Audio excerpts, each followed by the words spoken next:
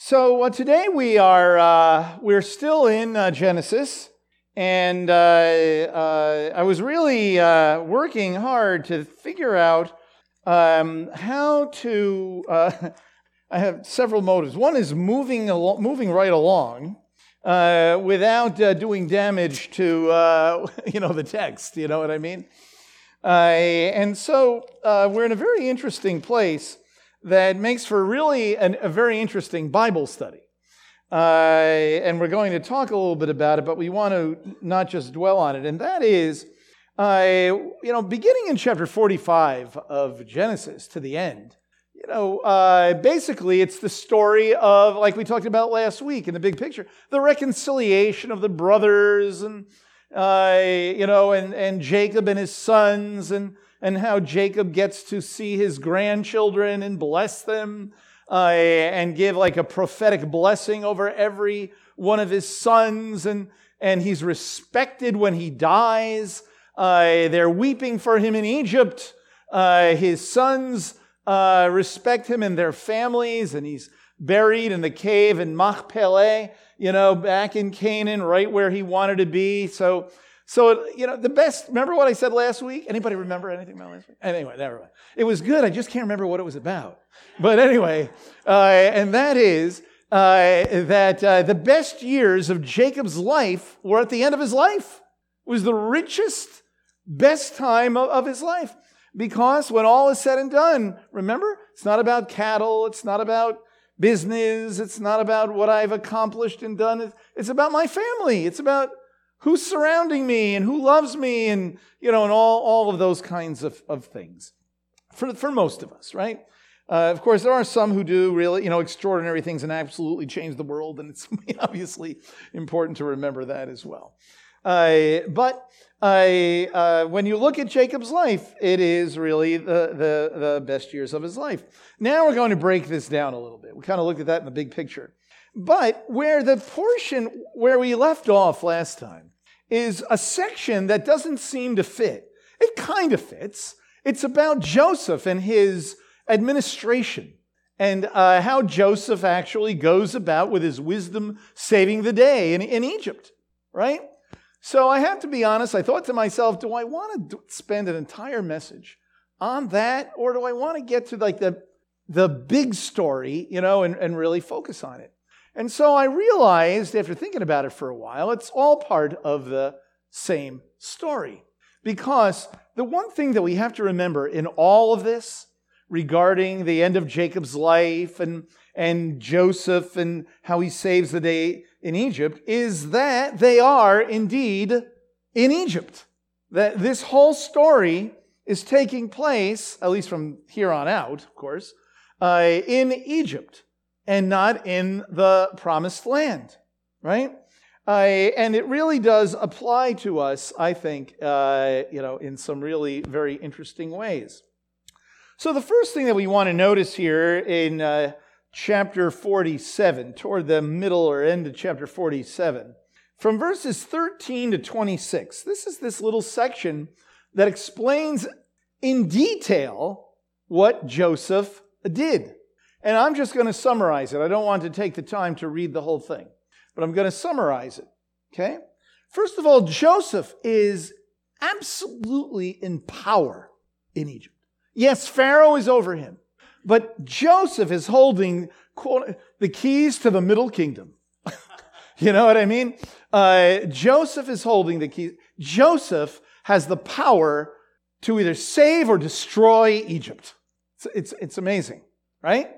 So we know that he saves Egypt. Obviously, we know that, and we know that his family's already there. His family's already dwelling in this great land of Goshen.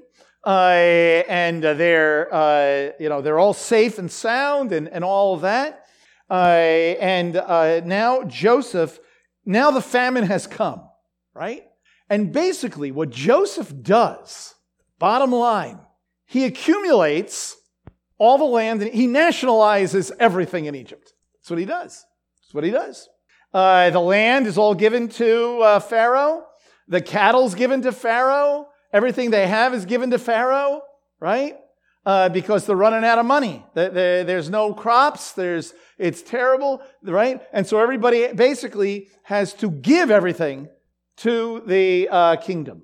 And then what does Joseph do? And then he even moves people around. He takes people out of the cities and puts them in other places. Can you imagine if that ever happened here? Oh, we'd be crying. As we say, we'd be crying our eyes out, right? We'd say, this is not right. This is unjust. This is not how it's supposed to be, right? But what is Joseph? Joseph is absolutely benevolent. He's absolutely benevolent, right? He's taking care of everybody. Everybody's taken care of. But it is kind of interesting. It is a form of government that usually we might be quite skeptical of, right? And so it's kind of interesting. I find it I'll just say as a little side note, I find it fascinating that most believers don't say, well, this is what it says in the Bible, and so this is how we ought to live. Oh boy, huh? Now there's a Bible challenge for you. Okay? Right. Okay? So one of the things we learn about this is that when it comes to human government, there is not a form of this is the right way to do it. That's what you learn. Even in the US of A, right? There is no one form of government. Different countries, different parts of the world do things differently. But what is the godly form of government? One that is ethical, one that takes care of people, one that makes sure that people aren't starving. Widows and orphans, those who are vulnerable are cared for. You can say whatever you want, but that's what the Bible says. Okay? The problem is human nature, right? That's the problem. The problem is fallen human nature from leaders on down. That's where the problems are. So it's a very interesting section there of when you just read about what he does. It'll start to rub you the wrong way. Wait a minute. I don't know if I like this or not. But the point is that he's saving the day. Now, there's another thing I'm going to say about that. And that is that it's kind of a picture first I'll say of the Lord. Picture of Yeshua, right? Ultimately, everything belongs to Yeshua, right? He's the king. He is the one whom we serve, right? And we give back to him, and he distributes to us. And so it's kind of like a model of Yeshua as the king. And we could say the day will come when Yeshua will sit on his throne in Jerusalem, and the nations will come and they'll learn from him, and he'll make sure that people are provided for. But I'm not sure we're going to be voting for anything. I just don't know. I'm not sure about that. I just don't find that in the text. But it's just kind of interesting. So what Joseph is doing is it kind of reminds you of Yeshua and the rule of the Messiah. And so once again, we find Joseph to be sort of like a type of Mashiach, a type of Messiah. And here in a very practical and meaningful way, there in Egypt. And there's probably a lot more we could say about that. But he's also a model of, or almost like a prophetic model of Israel. Israel among the nations, right? We read, for example, in the 29th chapter, I believe it's the 29th chapter of Jeremiah, a very famous passage. And what's interesting about about Jeremiah is we don't have we have a lot of prophetic passages warning the people to repent so that they don't go into captivity, right? But Jeremiah is kind of unique in what he tells the people. Okay, I believe it's here somewhere. Is it? Yes, I believe it's chapter 29. Yes. Okay. So here, yes, there it is. Jeremiah was considered by some to be a traitor. Considered by some to be a traitor.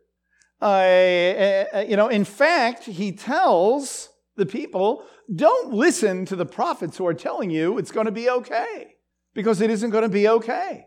The ones who are saying, we're the chosen people, nothing can happen to us, and everything will be fine. He actually encourages the people to just go to Babylon, right? And he says this. Thus says, this is in verse 4 of Jeremiah 29. Thus says the Lord of hosts, the God of Israel, and to all the exiles whom I have sent into exile from Jerusalem to Babylon. Build houses and live in them, plant gardens and eat their produce. Take wives and become the fathers of sons and daughters, and take wives for your sons and daughters and your daughters to husbands, that they may bear sons and daughters and multiply there and do not decrease. And seek the welfare of the city where I have sent you into exile, and pray to the Lord on its behalf. For in its welfare you will have welfare. For thus says the Lord of hosts, the God of Israel, do not let your prophets who are in your midst and your diviners deceive you. Do not listen to the dreams which they dream. For they prophesy falsely to you in my name. I have not sent them, declares the Lord. For thus says the Lord, when 70 years have been completed for Babylon, I will visit you and fulfill my good word to you and bring you back to this place. The reason I share that is, in the history of the Jewish people, in the history of Israel, especially from where we're coming from, which is very different from Jeremiah's day. In Jeremiah's day, they could not conceive of not living in the land. They could not conceive of it. They've lived in the land since the days of Joshua. Hundreds of years have gone by. This is our homeland. So Jeremiah is saying something so radical. I don't know how I would receive it. I'd probably be looking at him I don't know about this, Jeremiah. Leave the land, go to Babylon, make a life there. How could it be? Right? Now, from our vantage point, it's a little bit different. Yes, Jews have been living outside of Israel for thousands of years, right? Yes, there's a nation of Israel, and since in the last 100 years, in 1948 statehood, but 100 years altogether or so. Even before that, maybe 125 years, 150 years. But to this day, there's just as many Jews outside of the land than in the land. And when you look at our communal history, when you think back on Jewish history is mostly outside of the land. When you think about Jewish history, even contemporary Jewish history, outside of the land, right? And we know that where Jewish people have gone, the land prospers. First of all, the land prospers. And when I teach our kids, mostly for our bar and bat everything lessons, okay? Bar and bat mitzvah, bar bat Abraham lessons. We talk about Jewish history, but we talk about Jewish history in terms of this issue of we've been traveling on this road for thousands of years, and one of the things that we learn is about adapting. That the Jewish people have learned to adapt in different environments, right? But when we're persecuted the most, that's when we remember who we are the most, right? And once the emancipation began to happen in Europe, that's where the challenge of assimilation came our way. It wasn't much of a challenge, in most of the Middle Ages. Okay, the nations where our people have lived have reminded us very clearly that we are not of them. And so it's kind of interesting here. This Jeremiah 29 reminds us of that. That the Jewish people, just like in Joseph's day, Joseph prospered. The nation prospered. Where Jewish people have lived, there is prosperity. Remember, I did this once before. I didn't want to do it today because it's not the only focal point. Is to read a list of Nobel Prize winners who are Jewish. It's ridiculous when you think about the numbers of Jewish people in the world. It really is quite something. And I'm sure that you're aware of this and have read histories of it. So we do have that. Joseph becomes a mighty man in Egypt. He wields great power. He blesses Egypt, a model of the Jewish people through the ages. And it comes back to Israel is called to be a blessing to the nations, and it is not only certainly the pinnacle and the greatest part of it has to do with Yeshua, no doubt, but it's much broader than that. And the Jewish people have been a blessing to the nations. Just here as Joseph is a blessing to Egypt in a very practical way, in an economic way, in a way that keeps them alive, and so that's what we see. So Joseph is indeed a picture of Yeshua, and indeed, the King of Israel, the King of the Jews, and of the Jewish people being a blessing to the nations. Okay, but this raises perhaps a challenge, and maybe a way of looking at this passage and this whole end part of the story of Joseph and of Genesis is this issue of remembering who we are.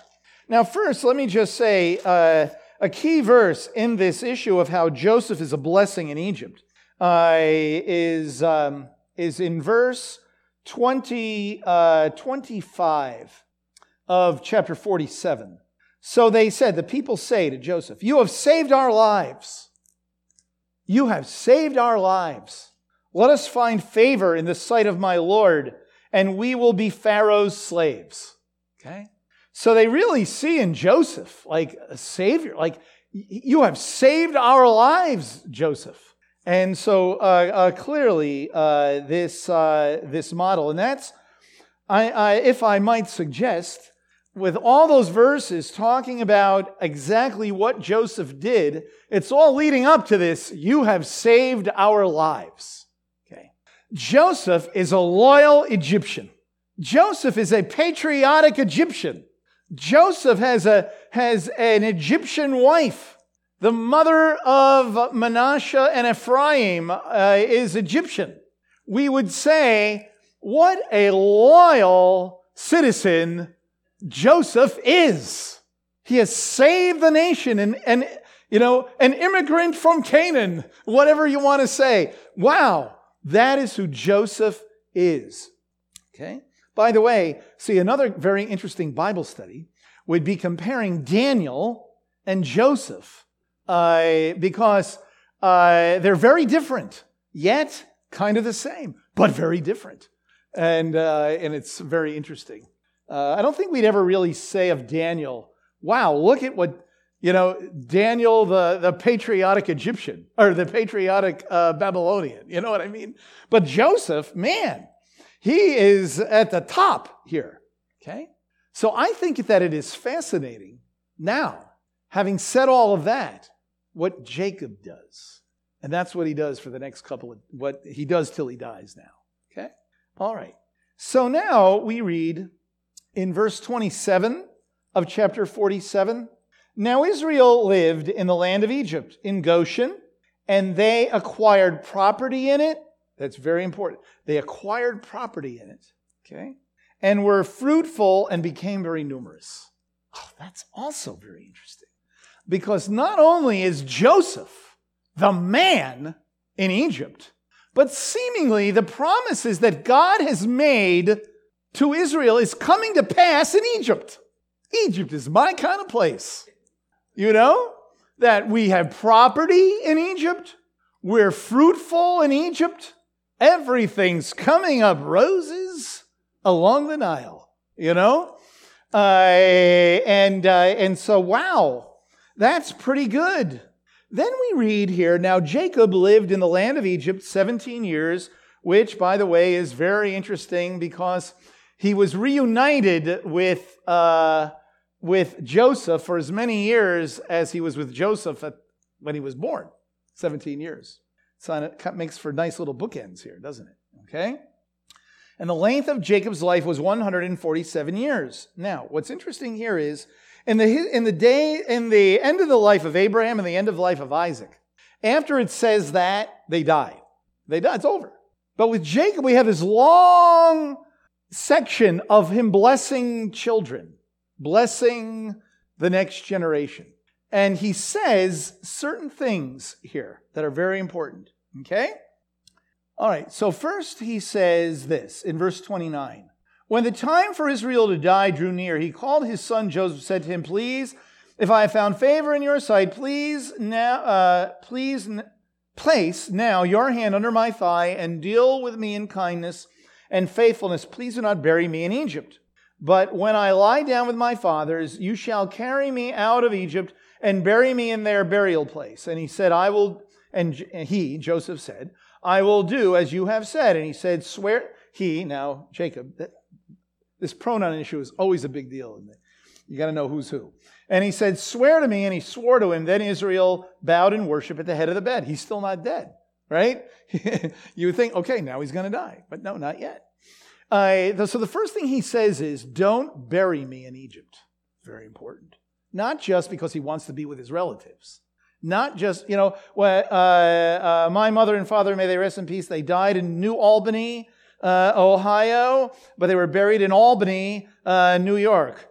And because that's where the family plot is, a little bit different. We all have maybe, that kind of experience with our loved ones. But this is not what Jacob's main concern is here. Bury me in the land that God promised. Bury me in Canaan. Okay? This is not the first place where he's going, the first time now in these next few verses where he's going to mention this. But this is the first place. Okay? This is what I want you to do with me when I die. Bury me in the family plot in Machpelah, in the cave. With Abraham and Isaac and Leah and Sarah and so on. Right? Okay? And did I say everybody? A few more, but anyway. Bury me there. But it's not in Egypt. Very, very important. Not in Egypt. Don't forget, Egypt is not the homeland. Okay? Now we read, "Now it came about after these things that Joseph was told, 'Behold, your father is sick.' So he took his 2 sons, Manasseh and Ephraim, with him. When it was told to Jacob, 'Behold, your son Joseph has come to you,' Israel collected his strength and sat up in the bed. Then Jacob said to Joseph, 'God Almighty appeared to me at Luz in the land of Canaan and blessed me. And he said to me, Behold, I will make you fruitful and numerous, and I will make you a company of peoples, and will give this land to your descendants after you as an everlasting possession.'" Okay, so he's talking about the past. He's talking about the past. This is another thing that older people who don't have long to live often do. Talk about the past. When my father was on his last days, I learned more about his life than in the other 50 some odd years that I knew him. And it was quite interesting. But again, Jacob is doing that, but he's also doing it for a purpose. He's doing it for a purpose. Okay. So first he says, God Almighty, El Shaddai. And that's always very interesting. It really shouldn't even be translated. Because it doesn't really mean God Almighty. Okay? It means just El Shaddai. But it's used almost every single time in the Bible about being fruitful and multiplying. In the promises of being fruitful and multiplying. Okay? We could get into the etymology of Shaddai, but not going to do that today. All right? And so he's focused on, I think when he says God Almighty appeared to me, he's focused on the promise of being fruitful and multiplying. And remember, it says that they had property in Goshen and they were fruitful and multiplying. Okay. God appeared to me in Luz. Luz, remember Luz, right? What is Bethel? Yes, that's the answer. Okay? Right. Okay. In the land of Canaan. And blessed me. And he said to me, Behold, I will make you fruitful and numerous, and I will make you a company of peoples, and I will give you this land. I will give this land to your descendants for an everlasting possession. I will give this land. Not this land, but this land. This land, when I was in Canaan at Bethel, that land, not this land, okay? Not Egypt, not that beautiful place of Goshen, not that land. So in his dying days, he's telling Joseph, get this, God made a promise to me not about this land, but about the promised land in Canaan. Okay? All right. Now he's going to look to the future. Now he says, this is what God said. Now let's talk a little bit about the future, Joseph. Verse 5. And now your 2 sons who were born to you in the land of Egypt, before I came to you in Egypt, are mine. Ephraim and Manasseh shall be mine as Reuben and Simeon are. The first 2, right? Reuben and Simeon, right? And that's a pretty big deal. They're getting elevated in their status here, right? These 2 grandsons are going to be as sons. And the reason for it, I would suggest, is a double portion that would be given to Joseph of an inheritance, okay? And that's how you end up with 12 tribes of Israel. Usually Levi is often not counted in terms of land. You have 12 tribes because Joseph gets 2, and you never read about the tribe of Joseph. Okay. But your offspring that have been born after them shall be yours. They shall be called by the names of their brothers and their inheritance. In other words, only these 2, Joseph. Okay? Other children, that's fine and dandy, but these 2 shall have an inheritance, shall have a son's inheritance. Okay. Now, as for me, when I came from Paddan, Rachel died, to my sorrow in the land of Canaan, on the journey where there was still some distance to go to Ephrath, and I buried her on the way there. Now, some people will say, and it's just kind of interesting, why does he bring up Rachel? Why is he bringing her up here? Some would say that perhaps it's sort of like we might have had more children, you know? And so I have Joseph and Benjamin, but now, in a way, Manasseh and Ephraim are like her children. You know, Rachel's children, too. And so it's kind of interesting. Also, he mentions Canaan again. That's another thing. Okay? Then he says, when Israel saw Joseph's sons, he said, who are these? That doesn't mean that he didn't know who they were. He never saw them before.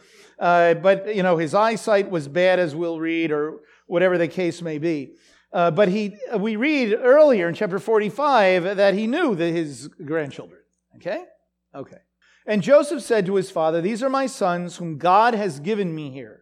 So he said, bring them to me, please, that I may bless them. It is interesting that he doesn't say, these are our sons, me and the daughter of the Egyptian priest. You know, he doesn't say that. That's just kind of an interesting thing to observe. Okay? They're my sons. Bring them to me, please, that I may bless them. Now, the eyes of Israel were so dim from age that he could not see. Then Joseph brought them close to him, and he kissed them and embraced them. Okay? And Israel said to Joseph, this is such a great verse. I never expected to see your face, and behold, God has let me see your children as well. The best years of his life. Okay. Then Joseph took them from his knees and bowed with his face to the ground. And Joseph took them both, Ephraim with his right hand toward Israel's left, and Manasseh with his left hand toward Israel's right, and brought them close to him. So, first of all, you know, do you ever wonder how old they're probably teenagers, like we would call, you know, in our world today, teenagers. They're probably like 15 years old or so, given when they were born and when Jacob came, and Jacob's been there for 17 years already, right? So it is pretty interesting. Right? Okay, so then what Joseph is doing what any father would do. He's helping Jacob because naturally Jacob's right hand should go on Manasseh, who is a little older, right? And his left hand should go on Ephraim. And because it's hard for him to see and evidently hard for him to maneuver and get around, right? Jacob places them where they're supposed to go according to conventional wisdom. All right? But Israel stretched out his right hand. He pulled the old switcheroo, right? But Israel stretched out his right hand and laid it on the head of Ephraim, who was the younger, and his left hand on Manasseh's head, crossing his hands, although Manasseh was firstborn. Bam! Whoa.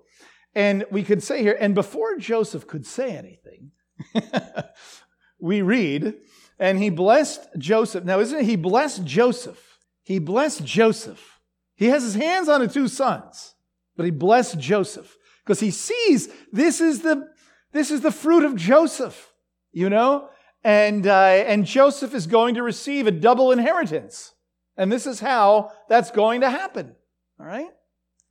And by the way, when you read in chapter 49, toward the end, about the prophetic blessing on Joseph, you'll see there's a lot of verses.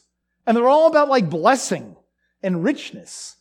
And so Joseph is blessed in a tremendous way. So Joseph is blessed.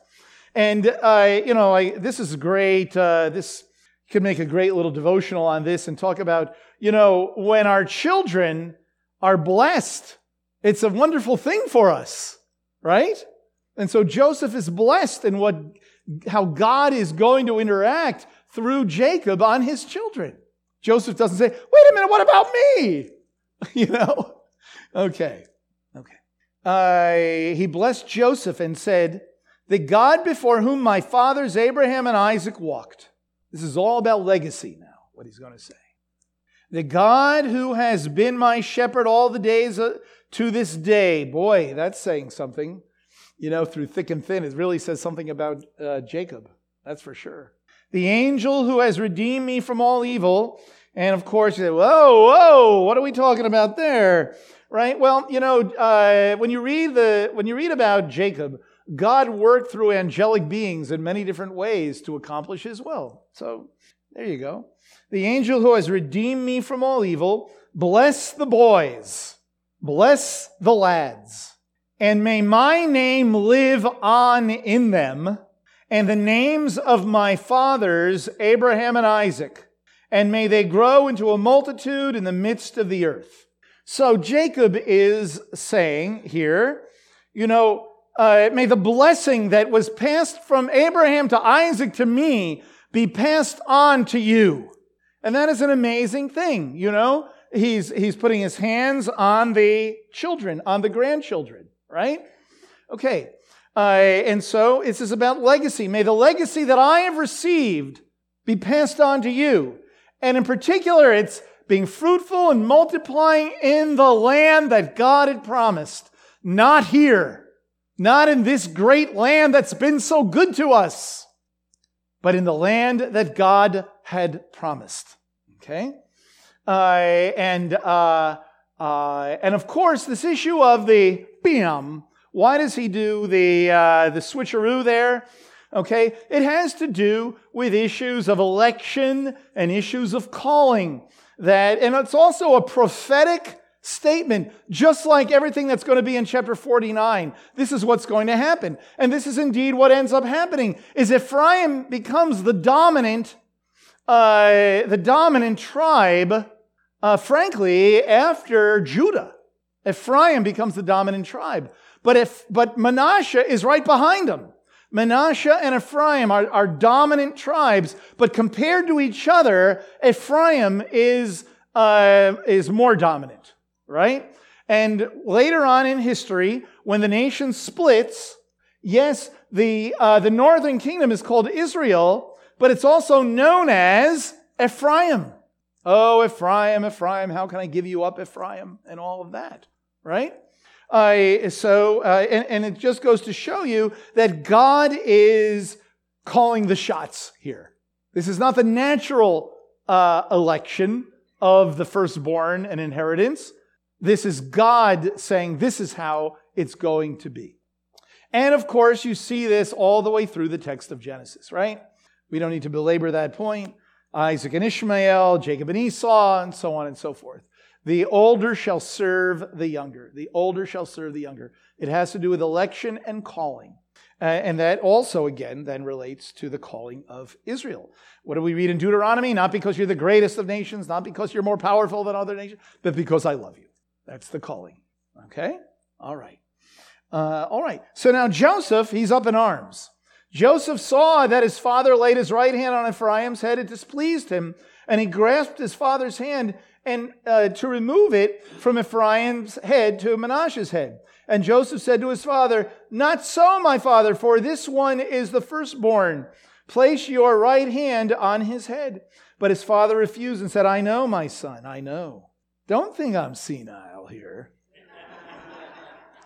I know what I'm doing." Okay? "He also shall become a people, and he shall be great. However, his younger brother shall be greater than he, and his descendants shall become a multitude of nations."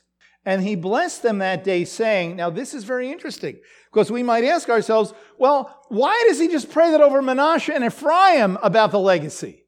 Why not over all of them? Well, look what it says. Now, he blessed them that day, saying, "By you, Israel shall pronounce blessing, saying, may God make you like Ephraim and Manasseh." Thus he put Ephraim before Manasseh. And to this day, on Erev Shabbat, parents pray this verse over their sons. Because what Jacob is saying is that what I'm saying to Manasseh and Ephraim is for all of the Kinderlach. All of the grandchildren and all of their children's children and all of them. That is the legacy. That is the legacy.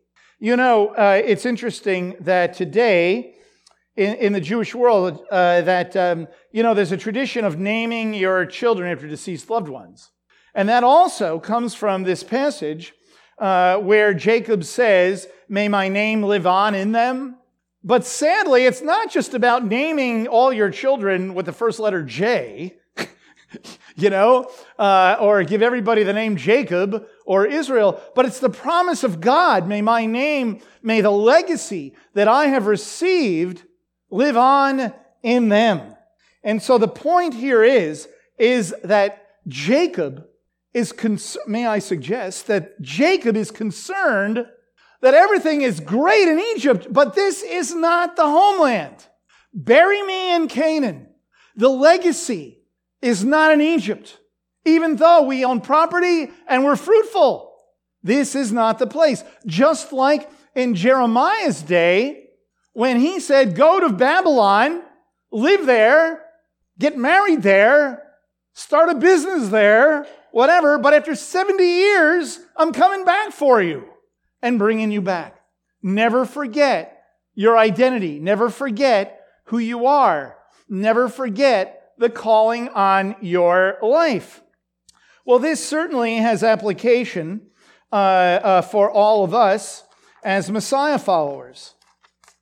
Okay? As Messiah followers, it has other applications for Israel, for Jewish believers and all that. But for all of us as Messiah followers, we are living in the land of Goshen. We are living in the land of Goshen. We have it all. Right? We live in a place where we're prosperous. We live in a place where we raise our children. We live in a place where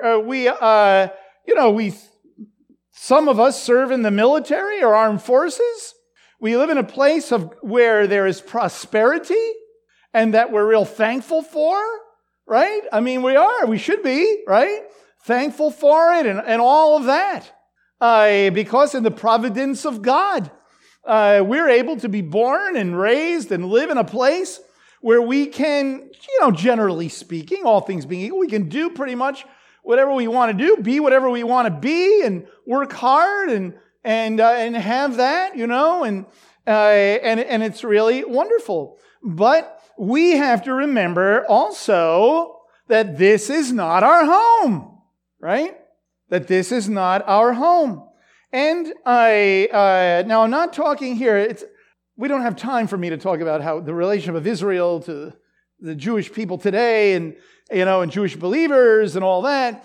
But as Messiah followers, we can make a kind of an application for our own selves in the way we view where we live. Okay? And this was really this was something that in the Brit Hadashah really is comes out, certainly in the life of Rav Shaul and the life of Paul. In 2 Corinthians chapter 5, he says this. beginning in verse 4.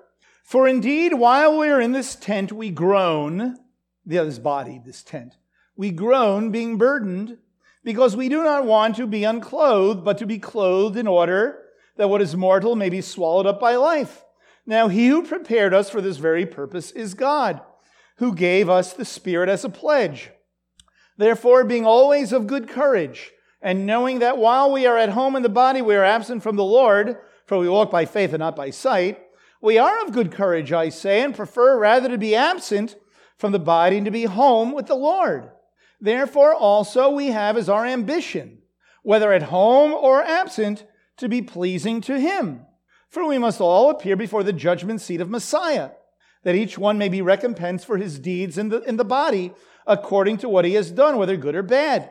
And so how important is it for us to recognize that, Yeshua is our King. He is the one whom we serve, and he is our destiny.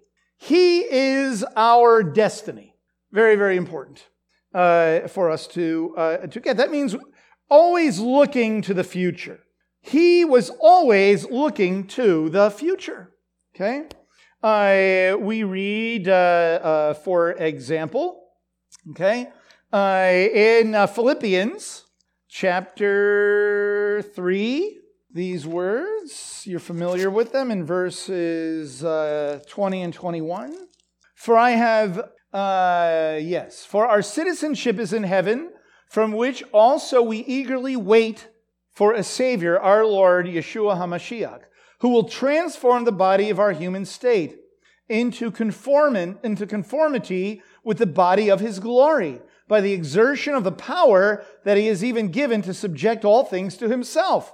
The point being is, we eagerly wait for a deliverer. We eagerly wait for a Savior, the Lord Messiah Yeshua. Our citizenship is in heaven. His point is that our mind, the verse before it, where he talks about setting the mind on earthly things. Oftentimes, by the way, earthly things has to do with sins of the flesh. But I think it's important for us to get that, what is our priorities? What are our goals in life? What is our destiny? What is our primary identity? For him, his primary identity is in the Lord and wanting to be transformed and looking forward to the day of that ultimate transformation. And everything else is we're passing through. See? In Titus chapter 2, I think I brought this up on Hanukkah, actually. Okay, in Titus 2, he says this at the end of the chapter, beginning in verse 11. For the grace of God has appeared, bringing salvation to all men, instructing us to deny ungodliness and worldly desires, and to live sensibly, righteously, and godly in the present age, looking for the blessed hope and the appearing of the glory of our great God and Savior, Messiah Yeshua, who gave himself for us that he might redeem us from every lawless deed, purify for himself a people for his own possession, zealous for good deeds. These things speak and exhort and reprove with all authority, and let no one disregard you. Looking forward, looking for the Lord, looking for the blessed hope. How important is it? When Paul, there's many verses we could talk about. I'm not going to point out more, other than just simply to say that the goal wasn't to just enjoy life where we live, but to realize that we're aliens and strangers. This is not the homeland, right? And that wherever we live in this world, we have a calling and a purpose. And that calling and purpose is to be a testimony of the Messiah, wherever we may be, wherever we may live. And so for all of us, I think I'll probably stop there. For all of us, the question is, what is my primary identity? What is the calling? What is the promise? And the promise, just like with Jacob and his family, the promise was not in the land where we seem to be prosperous, but in Eretz Yisrael, right? In the land of in the land of Israel. Now this is great. This is a great message for Jewish people and Jewish believers regarding that identity and that calling. But for all of us, if we're all under the kingship of the Messiah of Israel, that needs to be a priority for us, right? The homeland of Eretz Yisrael needs to be a priority for us. Israel, the land of Israel, needs to be a priority for us, of interest and concern and support and all that. But then above and beyond that, we need to say, what are the interests of God and of my homeland in Messiah? And of course, one of the great models is, the wilderness wanderings, right? The wilderness wanderings. And we read about that in a lot of passages, that our walk with the Lord is kind of like the wilderness wandering, right? And that when Israel was redeemed out of Egypt, right? It wasn't, they weren't in the promised land. They were in a desert. They were in a worse place, right? But they were with the Lord. They were under the kingship of the Lord, not under the kingship of Pharaoh. And that made it the right place. Wherever he is, that's where the best place for them was. And God used them in and trained them there to get to the promised land. And so we read, just one place that comes to mind quickly is in Ephesians. In the 5th chapter, it says, "Husbands, love your wife just as Messiah also loves the assembly, loves the believers, and gave himself up for her, that he might sanctify her, having cleansed her by the washing of water of the word, that he might present to himself, the assembly of believers in all her glory, having no spot or wrinkle or any such thing, that she should be holy and blameless." Right now, that is what God is preparing us, regardless of where we live, what country we live, what economic system we're under, what our cultural situation might be, whatever it is, he's preparing us for that day, right? Therefore we have a living hope. It's not just about where we're at now or what we can accumulate in this life and save up for our retirement, or thinking about this is the promised land. No, all our eggs are in one basket. All our eggs are in the basket of Yeshua, regardless of what happens here, right? And so, it's the end of the year and going to be the new year. And I think it's a good thing to contemplate and to think about everything from, how do I really view my prosperity in this land compared to my walk with the Lord? Where is my real allegiance? Where is my real allegiance? That's what this is about in the Joseph story. What is my real allegiance? Okay? And then also, what is the legacy that I'm bringing to another generation? What are we teaching the next generations? And how important it is for all of us to recognize the calling we have to pour ourselves into younger people. How important that is. And that is a priority in the story. And a priority for Jacob. And it doesn't matter if they're your own. It doesn't matter if they're your children or your grandchildren, or, maybe you don't have children, maybe you don't have grandchildren, but there's plenty of kids around here. Plenty of young people. And looking around the room, I can say plenty of people younger than yourself. Okay? And so, pouring this legacy of allegiance to God.